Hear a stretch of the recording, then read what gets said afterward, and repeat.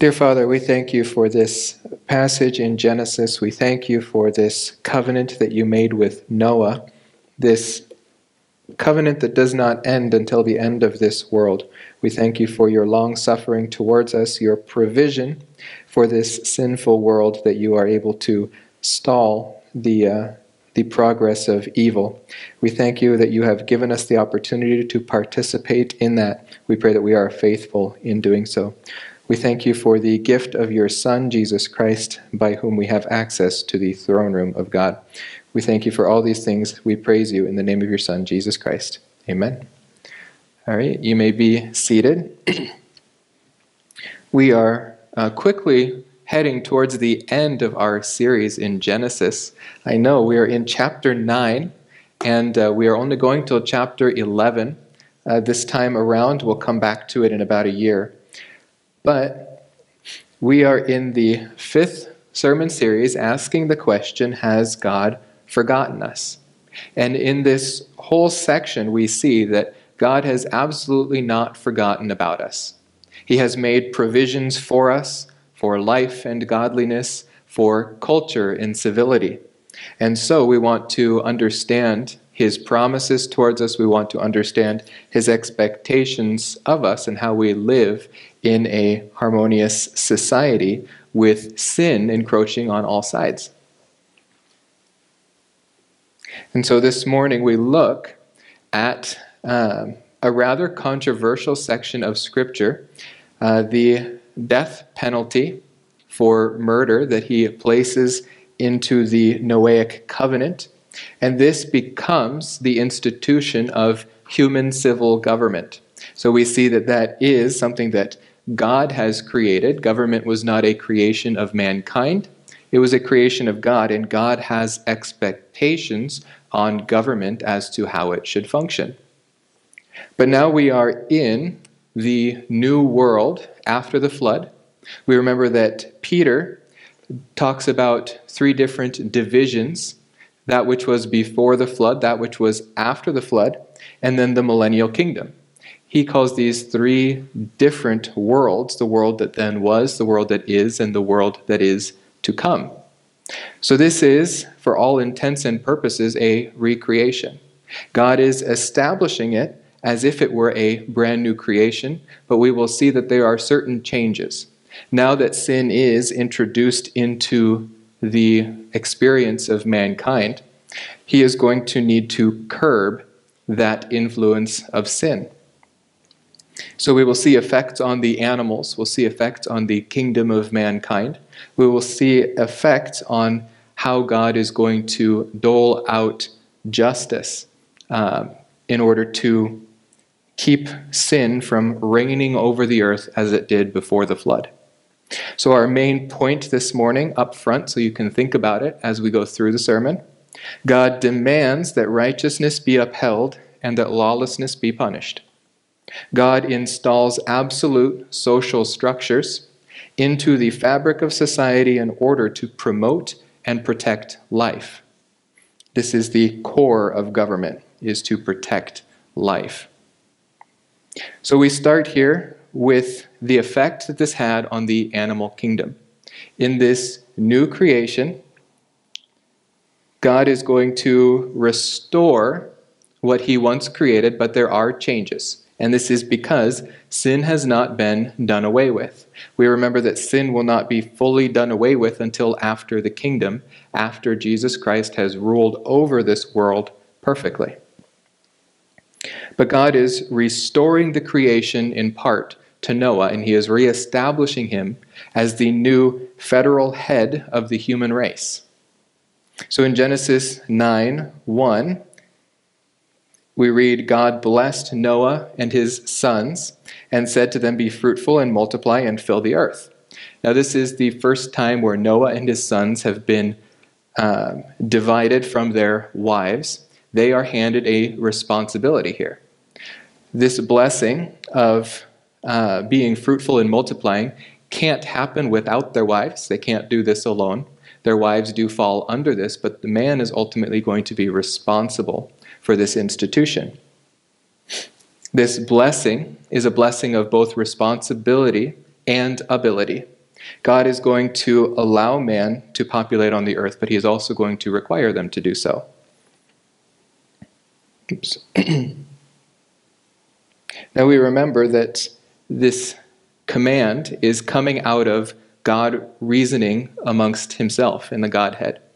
Last week we read that the Lord smelled the soothing aroma, the sacrifice that Noah made after the flood. And then the Lord said to himself, I will never again curse the ground on account of man.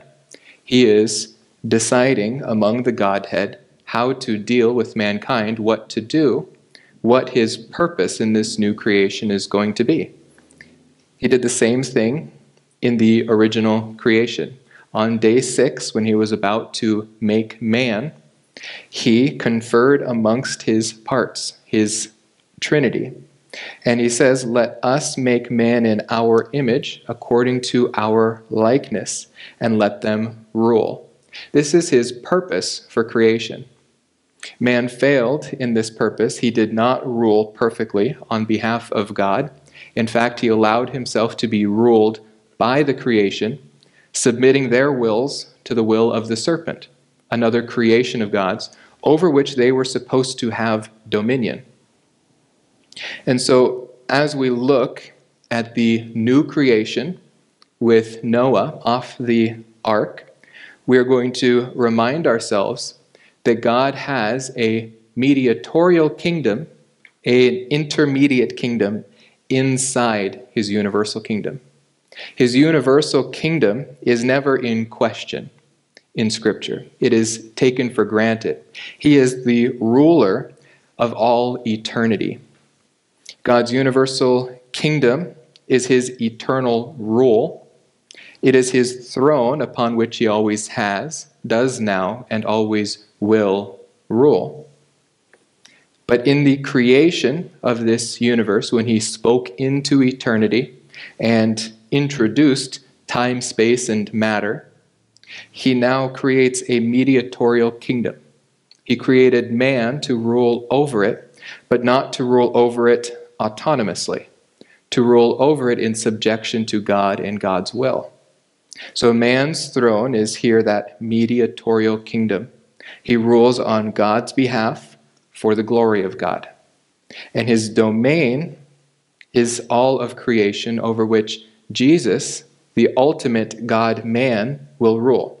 God, when he created this mediatorial kingdom, handed it to man, but his ultimate purpose was to incarnate himself into the man, Jesus Christ, so that that man would rule perfectly over creation. And as Scripture unravels, as it rolls out, we see this plan of God becoming more clear. That he, as a man, taking part in his creation, will rule over his creation, and this will bring him the ultimate glory. This is his purpose in creation.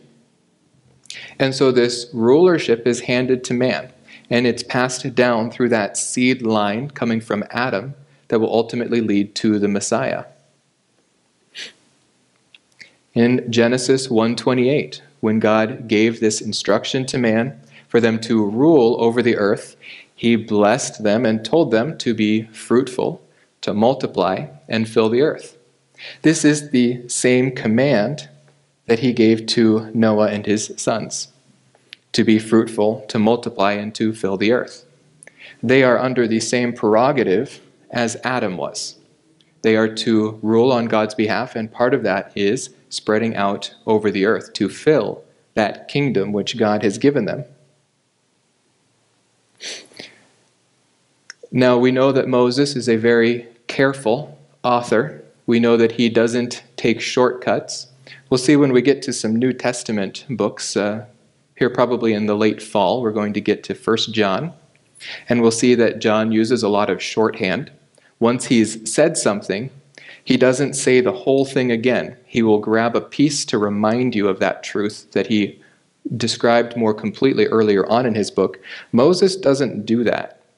Moses is very repetitive. He repeats the whole chunk of doctrine because what's missing becomes very evident when you line them up next to each other. So here we have this original command to man on earth before sin. And then we have this new command to Noah in the new creation, with the only difference being the introduction of sin has already taken place. And so this command that God gave to Adam is not explicitly stated to Noah, to subdue the earth and to rule over it. Now, for all intents and purposes, we still have a dominion mandate. But this is not something that man will be able to completely fulfill. This is something that Jesus Christ, the God-man, will do. But man, influenced by sin, will not be able to tame the earth. And so, God makes a provision for that. Animal kingdom over which man rules will now have the fear of man and the terror of man put into his heart. He says, the fear of you and the terror of you will be on every beast of the earth and on every bird of the sky, with everything that creeps on the ground, and all fish of the sea. Into your hands they are given. So with this then we see a revision in man's rulership. Something has changed, and it's changed because of the effects of sin. But now we have an animal population that is also under the curse because of man. When man was cursed, his entire domain was cursed. So God is adding a protection here for man. Now these two words, fear, this first one is awe, reverence, or respect. This is the kind of fear that we give to God. When we fear God, it says that is the beginning of all knowledge. This respectful fear is going to be in the hearts of all animals towards man. But terror is a different kind of word.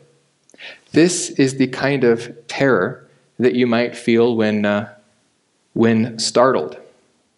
This is dread. In fact, it comes from the Hebrew word for tearing in two pieces, or to be shattered like a pot.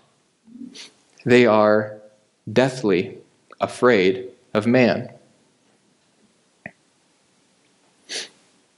This is better explained here in the Lexam Analytical Lexicon of the Hebrew Bible. Dread here is a fearful expectation or anticipation. It is an emotion experienced in anticipation of some specific pain or danger, usually accompanied by a desire to flee or fight. This is the same word that God uses in Jeremiah when talking about Pharaoh Necho and his armies when they encountered Nebuchadnezzar's Babylonian army. They were terrified. They were shaking in their boots. They could hardly stand before this army. Now, this is not without exception again. This is the standard. We might see pictures like this from National Geographic and think, well, there's a contradiction here in the Bible because this bear obviously is not afraid of these men. This is an anomaly. This is, we are to have a certain respect for the animal kingdom, but by and large, this fear is placed into their hearts where it's not in our hearts. Could be the result of foolishness on the account of man or young boys. It might even be just a little unreasonable. But ultimately, the fear of man is in the hearts of animals and not vice versa. We have a healthy respect for the animal kingdom and what they are capable of. But animals, to an extent, have an irrational fear of man. Animals are far more capable of harming us one-on-one than we are of harming them. I know I've been told multiple times about spiders. They're more afraid of you than you are of them, and where I don't buy that fully, I have to submit to God's word and say, naturally, that must be true. Still hard to believe. But here, even the secular world likes to ask these questions. This is an article published in Life Science in 2021. The headline, "Humans are practically defenseless. Why don't wild animals attack us more?" This is a legitimate question in the scientific world because they don't submit to the doctrines of Scripture. They start with no foundation, and so they're only groping as if in the dark to try to understand the world in which we live in. Their first hypothesis that they come up with in this article is that man stands on two legs, and in the animal kingdom, this is a fighting posture. When apes stand on two legs, they're ready to fight. But that introduced another problem because the animals didn't have to see man to be afraid of them. When they would play animal noises in the woods, nothing would happen. But when they played human voices in the woods, the animals fled. In a 2019 study published in the journal Ecology Letters, Sirachi and his colleagues played recordings of human voices through remote speakers in the Santa Cruz Mountains of California. The study showed that the sound of humans talking was enough to scare away pumas and several smaller predators, such as bobcats. The recordings were designed to simulate benign conversations and consisted mostly of Sirachi and his friends reciting poetry and passages from books. Not angry screaming, not yelling, not scaring them away with loud noises. The effect was so strong. The recordings had a similar effect to removing predators from an ecosystem altogether, with reduced predator activity allowing small would-be prey animals like mice to forage more than they normally would. Sirachi thinks this fear that predators have of humans could also have an upside. It could help prevent conflict between humans and wildlife. Large predators need a lot of space, and in a human-dominated world, they need to be able to live alongside humans without conflict. Now, I think he's onto something here. If you put it into a biblical framework, it would become much more apparent that man, now entering into this world that's a little more wild than the world which God originally created, man being outnumbered by animals with sin and the curse now reigning, man is going to need some level of protection. In order to fulfill this mandate to go out and fill the earth and populate it, they're going to need to be protected from the much more physically dangerous animals. We might be mentally more capable of them, but I would not want to come up against any one of these larger predators. I would lose, and so would you.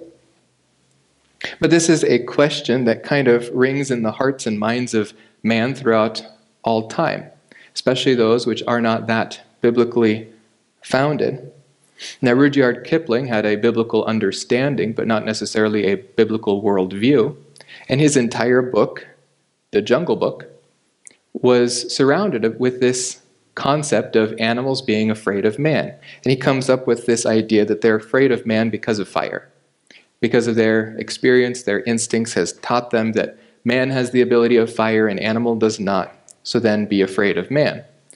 This is not the biblical answer. God has put the fear of man, or the fear of man into the hearts of animals. We call this anthropophobia. Anthropo from man in Greek, and phobia is a word you should be familiar with, fear. This is the fear of man in the hearts of animals. It is observable in every corner of the earth. In animal habitats that have never experienced man, when man is introduced, they run and flee. This is a divine mandate that God has put into the social structure of the animal kingdom. They fear man. And so this command to subdue and rule the earth is not explicitly stated, but it is provided by God. They are going to be able to live in this world, which they can't on their own tame because God is taming it for them. He is providing them a level of security in this wild world.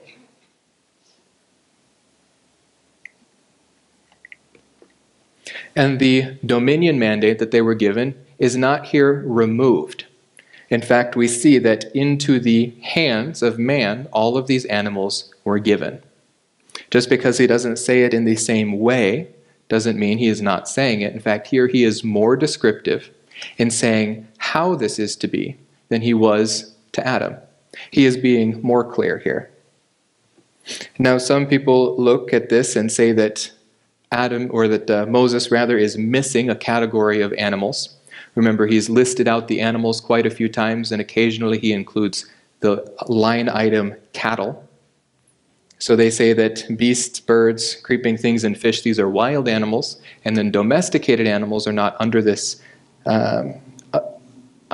effect by God. Now, I don't buy this because the qualification of all these categories of animals is that they are given into the hands of man. This includes domesticated animals.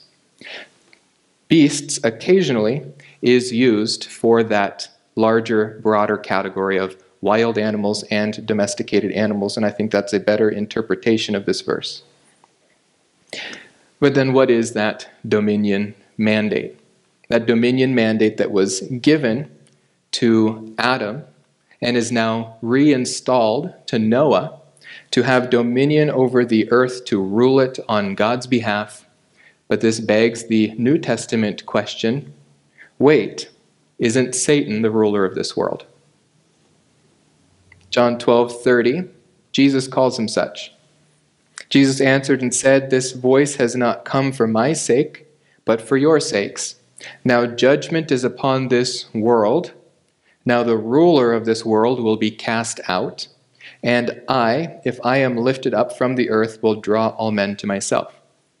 Now, if man is supposed to rule over this earth under the dominion mandate, how is it that this earth has another ruler? Well, Satan does not rule in the same capacity as man is supposed to rule this earth. Satan did not usurp and so take the kingdom that God gave to mankind, but he usurped a specific role or a specific function that made man incapable of exercising fully the rule that God gave him over the earth. But when we go to Revelation chapters 5 especially, we see that the title deed to this earth does not rest with Satan, but it rests securely in the hand of God, awaiting the perfect ruler of this earth, Adam, or the second Adam, the last Adam, Jesus. Adam did not receive this scroll from God. Adam did not receive the title deed. It has always remained with God.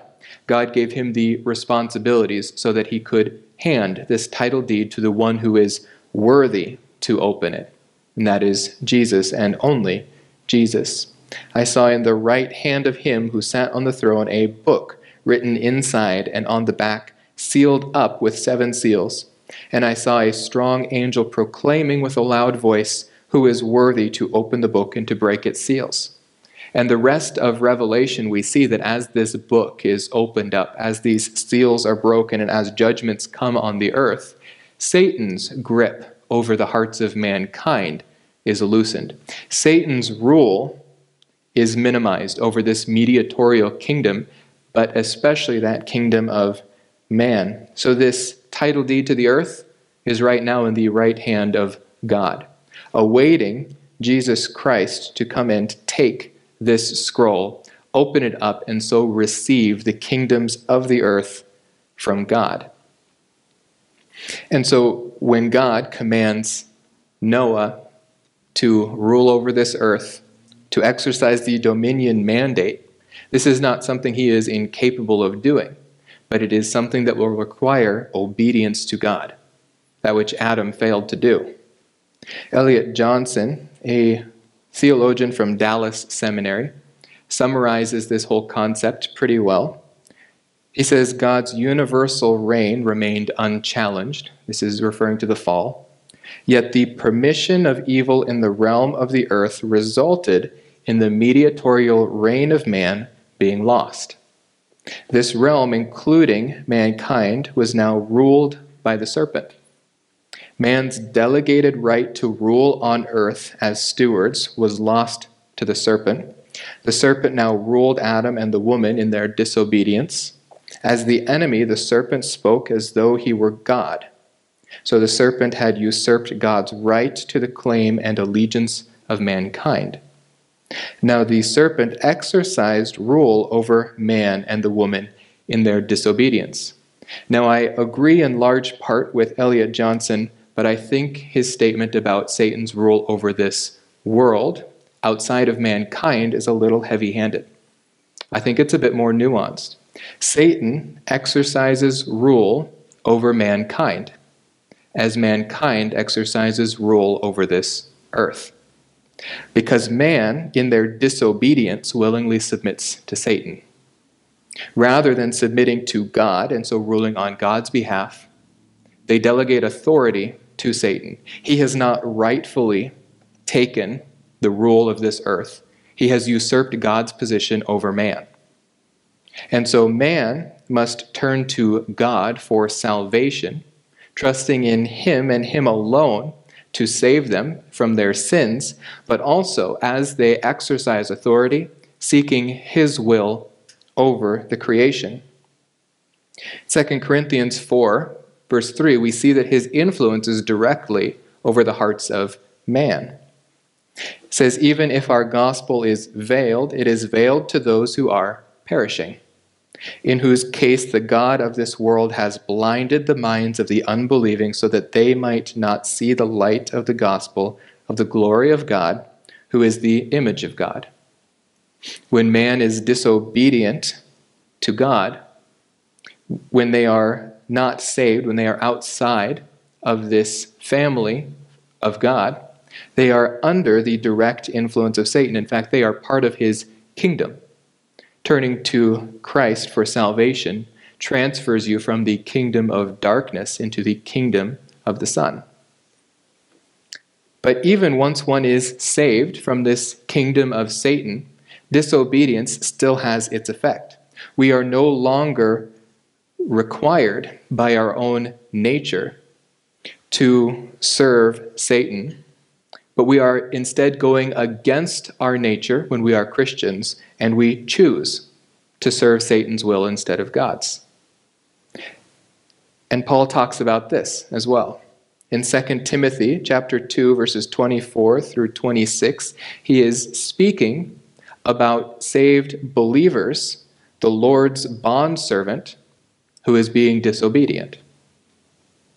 The Lord's bondservant must not be quarrelsome, but be kind to all, able to teach, patient when wronged, with gentleness correcting those who are in opposition, if perhaps God may grant them repentance, leading to the knowledge of truth. And they may come to their senses. These are the bondservants of the Lord, the saved believers, coming to their senses, confessing, repenting, they will escape the snare of the devil, having been held captive by him to do his will. A believer who is living in carnality, and carnality is not necessarily lascivious living, but it is simply trusting something other than God and God's Spirit. When we put our trust somewhere else as Christians, we begin to serve the will of Satan rather than the will of God. And this is Satan exercising his dominion over man when man is willingly disobedient, or when man is disobedient to God because of his sin nature. 1 John 5:19 tells us, we know that we are of God. We saved believers, we are of God, and that the whole world lies in the power of the evil one. The whole world lies in the power of the evil one, even in Noah's day. And this is why certain provisions are given to Adam, or given to Noah, in this Noahic covenant in order to quell the effects of sin. This makes me hungry, so move past this one. Carnivory proviso. There is now carnivory introduced into the human experience.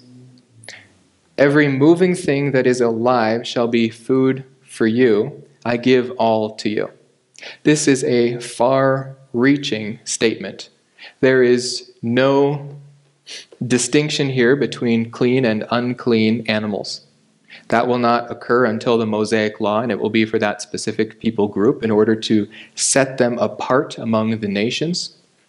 But here, all living things that move on the earth, he is giving to them for food. No longer is their diet restricted to green plants. but it is extended to living creatures as well. This is essentially the Noahic covenant equivalent to the Edenic covenant provisions for food. In Genesis 2:15 through 17, it says, "The Lord God took man and put him into the Garden of Eden to cultivate it and to keep it." That was to guard it. They did not guard it. They allowed the serpent to come in and influence and subvert. "But the Lord God commanded the man, saying, 'From any tree of the garden you may eat freely.'" This was, again, a far-reaching provision. There was not one exception save for the exception spelled out explicitly by God. Eve added more restrictions to this, but that was not what God had intended. God simply said that from the tree of knowledge of good and evil you shall not eat. That was the one and only exception. And so in verse 4 of Genesis 9, we get our one and only exception to this provision of all animal life as food. "Only you shall not eat flesh with its life, that is, its blood." Now, bear in mind that this Noahic covenant has not been rescinded. This is still a covenant that is binding on us today. We are not to eat flesh with its blood, but the blood should be drained from the flesh before we eat it. Now, this has many New Testament connections as well, but for Noah, he could see immediately two connections. And these two connections we do follow through, and we see them today, but we see them more amplified. First, it was by means of the blood that this covenant was sealed between him and God. Noah built an altar to the Lord and took of every clean animal and every clean bird and offered burnt offerings on the altar. He spilled the blood of these animals. He burnt them on the altar. The Lord smelled the soothing aroma, and it gave rest to his wrath. Noah, living in a culture which understood that they must approach God on the basis of a blood sacrifice, understood what that blood sacrifice represented, that it represented life. For us, this is written more explicitly to us in the Mosaic Law. Remember, both Genesis and the book of Leviticus were given to the same people group at around the same time, the Exodus generation of Israel. And so they could easily draw a line between Leviticus 17, verses 11 through 14, and the provision in the Noahic covenant not to eat the blood because it is the life of the animal. And so what does this mean? God is explaining a general principle here, not one that is unique to the Mosaic Law. He says, "The life of the flesh is in the blood, and I have given it to you on the altar to make atonement for your souls. For it is the blood by reason of the life that makes atonement." Blood is that symbol of life. "Therefore I said to the sons of Israel, no person among you may eat blood, nor may any alien who sojourns among you eat blood. So when any man from the sons of Israel, or from the aliens who sojourn among you, in hunting catches a beast or a bird which may be eaten, he shall pour out its blood and cover it with the earth. For as for the life of all flesh, its blood is identified with its life." This is a sanctity of life issue, a symbolic respect of life, but also the understanding that life and covenant is intimately intertwined. Hebrews will say that the covenant cannot be in effect while the covenant maker is still alive. This idea looks forward to Jesus Christ needing to die his own blood, ratifying the new covenant, his own blood ratifying every covenant throughout all of history. "Therefore I said to the sons of Israel, you are not to eat the blood of any flesh, for the life of all flesh is its blood. Whoever eats it shall be cut off. Noah is receiving a covenant from God, which is going to orchestrate life and how he lives in the economy of God. And the number one purpose of that covenant is going to be the protection of life. And so respect for life is going to be necessary. In Hebrews 9:12, we see that this does look forward to that perfect sacrifice of Christ. It says, not through the blood of goats and calves, but through his own blood, that is, Jesus Christ. He entered the holy place once for all, having obtained eternal redemption. Later in this chapter, we will see that priests sacrifice, and they don't receive an eternal redemption, but they receive a temporary atonement. In Hebrews 10, it says, every priest stands daily ministering and offering time after time the same sacrifices, which can never take away sins. They can cover them so that God looks over them and looks to his Son, but they will never take them away. The sacrifice of Jesus Christ takes sin away. But he, having offered one sacrifice for sins for all time, sat down at the right hand of God, waiting from that time onward until his enemies be made a footstool for his feet. And from that point forward, he rules for all eternity. And so we come to our last few verses in that most controversial part, possibly in all of Genesis, because this is something that our own government and our own society tends to rage against. But this is a biblical principle, the establishment of capital punishment. And we will see, first of all, that it is a divine prerogative. It is commanded. It is not something that is given as an option to governments. It is the very foundation of a government. Genesis 9:5 says, surely I will require your lifeblood. From every beast I will require it, and from every man's brother, I will require the life of man. Where God had exercised solely this divine prerogative to put to death the disobedient, we saw that when he sentenced Adam to death. We saw that when he had mercy on Cain, he has the ability to have mercy on whom he will have mercy, but the sentence of Cain's actions was death. He now imparts that divine prerogative to man. Man is to exercise this prerogative responsibly and fully. And this is tied linguistically back to the account of Cain and Abel. Moses, being the careful author that he is, makes reference to every man's brother, the lifeblood being required from him. So we look back at Genesis 4:8 and see what happened. This was really the beginning of the end for the world that once was. This was the first instance of a sin nature taking effect on mankind. Adam sinned and became a sinful creature.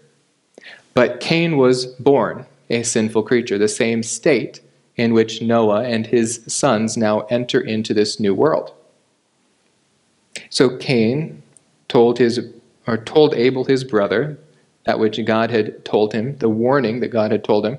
It came about when they were in the field that Cain rose up against Abel his brother and killed him. Then the Lord said to Cain, where is Abel your brother? And he said, I do not know, am I my brother's keeper? The Noahic covenant is establishing the truth that we are our brother's keeper. But if you remember, I think I made this comment when we went through, this is the densest use of this word brother anywhere in Scripture. It is used more times in the fewest number of verses than anywhere else. The issue on God's mind was that Cain and Abel were brothers, and yet this violence arose among even such who are so close together. He said, what have you done? The voice of your brother's blood is crying to me from the ground. Now you are cursed from the ground, which has opened its mouth to receive your brother's blood from your hand. When we get into Revelation chapter 16, we see that these final judgments that come on the whole earth, this globe-stopping judgments, the final bowl judgments that essentially end the Noahic covenant, has to do with the blood that has been spilled. God gives them blood to drink, turning the oceans to blood, turning the rivers and the springs to blood, killing all sea life, something that wasn't even done in the Noahic flood. And this all has to do with the blood that the earth, the disobedient on the earth, have shed. This is a huge deal in God's book. Taking the life of another person is not permitted by any means, taking that innocent life, because whoever sheds man's blood, by man his blood shall be shed. For in the image of God he made man. Now some might try to argue against this biblical principle and say, well, if God says you cannot take a man's life, then we can't obey his command to take a man's life for taking a man's life. It starts to get pretty hairy, but essentially the clear meaning of what God has written here is clear. People can find all ways they want to try to say that's not what God means, that's not what he says, or we can't obey it because it's contradictory. But if we understand the situation that God has given here, that a man takes the life of an innocent man in murder, in homicide, this is far different from the judicial exercise of capital punishment. And that then raises the question then, how do you dole out judicial capital punishment? Well, you need a government. This is sort of a modified merism, where you get one extent from another. Capital punishment is the greatest possible punishment on this earth.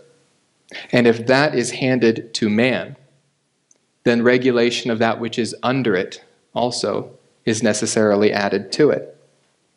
If man is able to exercise the greatest punishment on another man for his sin and wrongdoing, for his evil, then you need a government to support that. You need a judicial system, but you need a judicial system founded upon this basis. Law and order, God's will, and most of all, the sanctity of life. Capital punishment preserves life. And this is not counterintuitive. Jonathan Sarfati about this says, when it comes to the Noahic command, the object was to punish a murderer. And of course, in so doing, it would prevent this murderer from murdering again. A murderer takes the life of an innocent man. And this murderer might act again. Now, this could act as a deterrence. Someone could see that a murderer receives a death penalty and then choose himself not to become a murderer. But this is not ultimately the goal of capital punishment. Capital punishment is to deal justice, to prevent one who has demonstrated that he is capable of murder from murdering again. The idea is similar to the fear and terror placed into the hearts of animals, to prevent them from taking the life of man. This fear of one another is not in the hearts of man, and so it is artificially placed there by the institution of capital punishment. So deterrence is here not mentioned. Neither is rehabilitation. When dealing with a divine command, especially in such serious matters, it is important not to let emotion cloud the clear teaching of the Bible in either direction. Capital punishment is a touchy subject. It is something that I believe, as it stands in our own country, is not in effect. I think it was for a time a few years ago, and it is currently not. You cannot have a law and order society without it. God has instituted it as the very foundation. If you cannot exercise the greatest control, you cannot exercise control. A government is there to protect, and it is there primarily to protect life. Paul recognizes this in Romans 13. He says, "It is a minister of God," speaking of governments. "It is an avenger who brings wrath on the one who practices evil." This is the natural function of government. This is the purpose of government. And it is necessary in a fallen world. Acts 25 says, and this is Paul defending his own innocence, but he is defending his own innocence within the structure of justice. And look what he says. "I am standing before Caesar's tribunal, where I ought to be tried." He ought to have a fair and just trial here. "I have done no wrong to the Jews, as you also very well know. If then I am a wrongdoer and have committed anything worthy of death, I do not refuse to die." He understands the heavy hand that God has given to governments, and he is not going to go against God's will for this structure. No, government of man is not the ideal, but it is a necessary evil at times. It is something that we are better with than we are better without. The alternative is anarchy. Each man doing in his own eyes what he sees right. Interestingly enough, it is this very institution that God introduces to the social fabric of mankind that ends up being the death of Christ. In Luke 23, we see Pilate interacting with the Jews, who are bloodthirsty for Jesus. They want him dead, despite any wrongdoing. In fact, the Sadducees and the high priest have gone back and forth trying to find something worthy of death under the law. Now, Israel, in this year, 30 AD, had about 3 to 6 months prior to the execution of Jesus, lost their right under Roman rule to execute. They lost this right to exercise the divine authority of capital punishment. Rome took its authority over Israel. They had to go to Rome in order to crucify Jesus. Pilate summoned the chief priests and the rulers and the people and said to them, "You brought this man to me as one who incites the people to rebellion." This was their claim. This was what they said was worthy of death. "Behold, having examined him before you, I have found no guilt in this man regarding the charges which you make against him." In other words, Jesus is innocent. Pilate has given him a trial and has found nothing worthy of death. Herod as well. He sent him back to Pilate because he found nothing deserving of death. "Therefore, I will punish him and release him." This is not a just society. But the people want him dead. Pilate is going to at least punish him before sending him out in hopes that this will quench their bloodthirst. It does not. Pilate wanting to release Jesus. He does want to do what government is there to do and exercise justice. He addressed them again, but they kept on calling out, saying, "Crucify him." And he said to them a third time, "Why? What evil has this man done? I have found in him no guilt demanding death, therefore I will punish him and release him." Pilate tries yet again. But the society in which Jesus is living is not operating under the divine prerogative of responsible exercising of capital punishment. They are using it as their own tool, not seeking the will of God, but seeking the will of man. Now they end up serving the will of God in doing this. This is something amazing about God's sovereignty and omnipotence and sovereignty primarily, where he is able to use the wills of man to effect his own will. But here we see that the people of Israel were insistent, and with loud voices they were asking that Jesus be crucified. Their voices began to prevail, and Pilate pronounced sentence that their demands be granted. By the will of the people, interfering with the justice system in Rome, Jesus was inappropriately crucified. But yet when he is hanging on the cross, when he is undergoing this unjust punishment, one of the criminals who were hanged there was hurling abuses at him, saying, "Are you not Christ? Save yourself and us." But the other answered and rebuked him and said, "Do you not even fear God, since you are under the same sentence and condemnation?" This thief or murderer on the cross was under the same condemnation as Jesus. They are all receiving the death penalty. But the one says, "We indeed are suffering justly. This is the proper exercise of the law. We did wrong. The government is exercising its authority over us. We are receiving what we deserve for our deeds. But this man has done nothing wrong."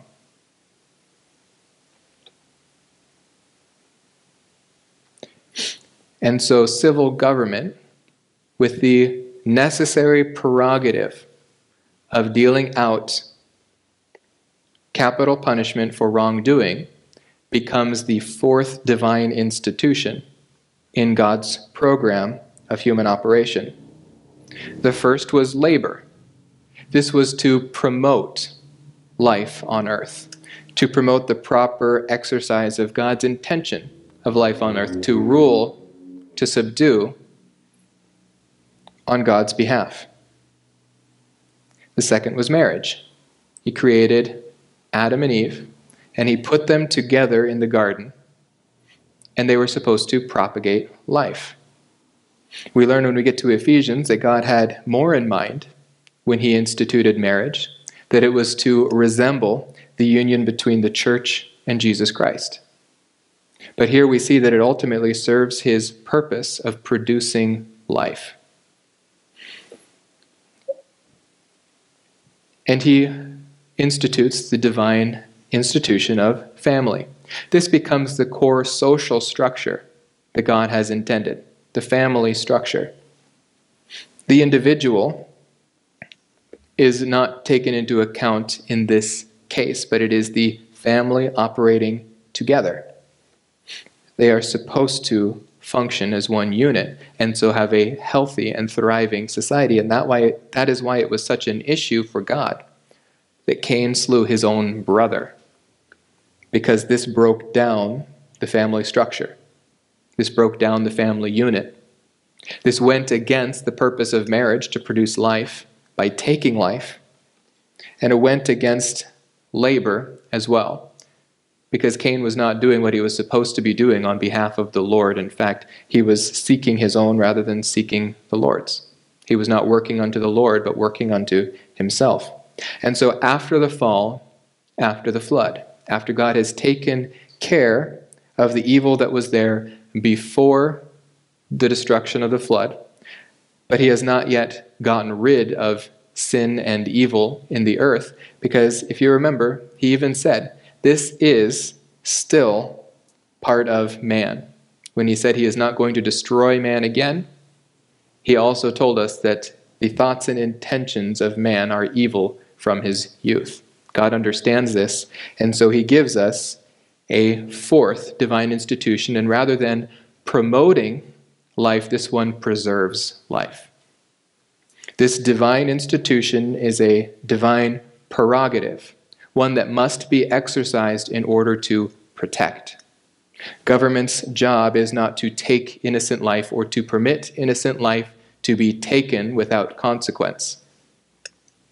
It is to exercise God's justice by God's rule over this earth, given to man, for man to act responsibly with it.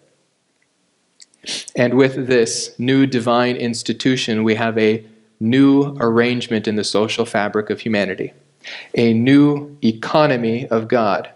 And so we move from this dispensation of conscience, by which man was supposed to do all known good and avoid all known evil, to the dispensation of human government, where a government structure focused around the family and the married couple to promote life is instituted. This is a protection, again, a necessity, but it is a necessity that can be abused. Just as labor is abused, just as marriage is abused, just as family is abused, government is rife for abuse. But remember that in each dispensation there are multiple different facets by which God tests man. He tests man not to see what is the character of man, but to show man what is the character of man. The major event that sets off this dispensation is the flood. We saw with the first dispensation that the major event was creation itself. God organized his household after creation. He told man what he expected of him. After the fall came another dispensation, the dispensation of conscience, where God told him what was expected of them and how they are to live in a world that is now under the curse. And here in the dispensation of human government, after the flood, God tells man what his expectation is.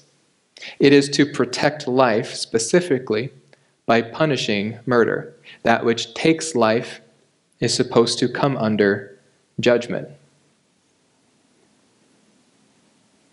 There is also a human test. And this leads into, in each case, the next dispensation, the next test, or rather the next divine grace. This human test was to populate the earth. We see in verse 7, it almost repeats verse 1 of chapter 9. This is an inclusio where we see that it is packaged neatly with two bookends. Go and be fruitful, multiply, and fill the earth. But here, instead of fill the earth, once again, Moses gives us more information. He says to populate the earth abundantly and to multiply in it. This populate abundantly is the same word used in the original creation for the swarming of the birds and of the fish. We are supposed to go out and be as prolific on this earth as the birds and the fish. We are not supposed to exercise population control. This is the unjust use of capital punishment. God created this earth for man to live on it, for man to spread out over it. God knew what he was doing when he created it. He knew the size he was giving it. He knew the resources he was giving it. He knows the ingenuity of mankind, especially obedient mankind, so that he has made all provision for man to exercise faithfulness to God's command. Go and fill the earth. But then we see that the human failure comes not necessarily in not populating, but in not filling the earth. They do not spread. But this institution of human government becomes almost instantaneously corrupted by man. We saw with the account of the fall that it does not take long for all mankind to become totally corrupt. And so we see that all government, almost immediately, within 100 years of the flood, becomes almost entirely corrupt. Rather than spreading out and having governments situated around the earth, we have a global government in the Shinar Valley with Babylon, with Nimrod, its king, exercising authority unjustly, usurping the power of God, and not promoting those divine ideals which God has placed in the Noahic covenant. And so the divine judgment is dispersion. God is going to disperse the people of Babylon. He is going to end that global government, and you will have to wait a few weeks to see exactly the result of that, though you can read ahead if you'd like. I would even encourage it. But God is going to once again step in with his grace and provide a special protection. He is going to provide a unique nation, a nation which will be ruled directly by him, not a human government, but a theocracy. And he is going to carve out this people on earth in order to protect life, specifically the seed line, the line that would lead to the Messiah, who would become the salvation of the whole world. And so our takeaway this morning, God commands that righteousness be upheld and that lawlessness be punished. God installs absolute social structures into the fabric of society in order to promote life and to protect life. And we forgo them at our own detriment. Let's pray. Dear Lord, we thank you that you have seen fit to organize our social structures, that you have not left us to our own devices, but that you have given us divine wisdom that sometimes contradicts our human logic. But we accept these graciously, willingly, knowing that you seek our good. And as we are taught by the Spirit, we come to understand these spiritual things. And we thank you so much for this amazing gift of government. We pray that we can exercise this faithfully. We pray that we become good stewards of this earth, and that we not corrupt the earth by our governments, but instead protect life as you have instituted them to do. We pray these things in the name of your Son, Jesus Christ. Amen.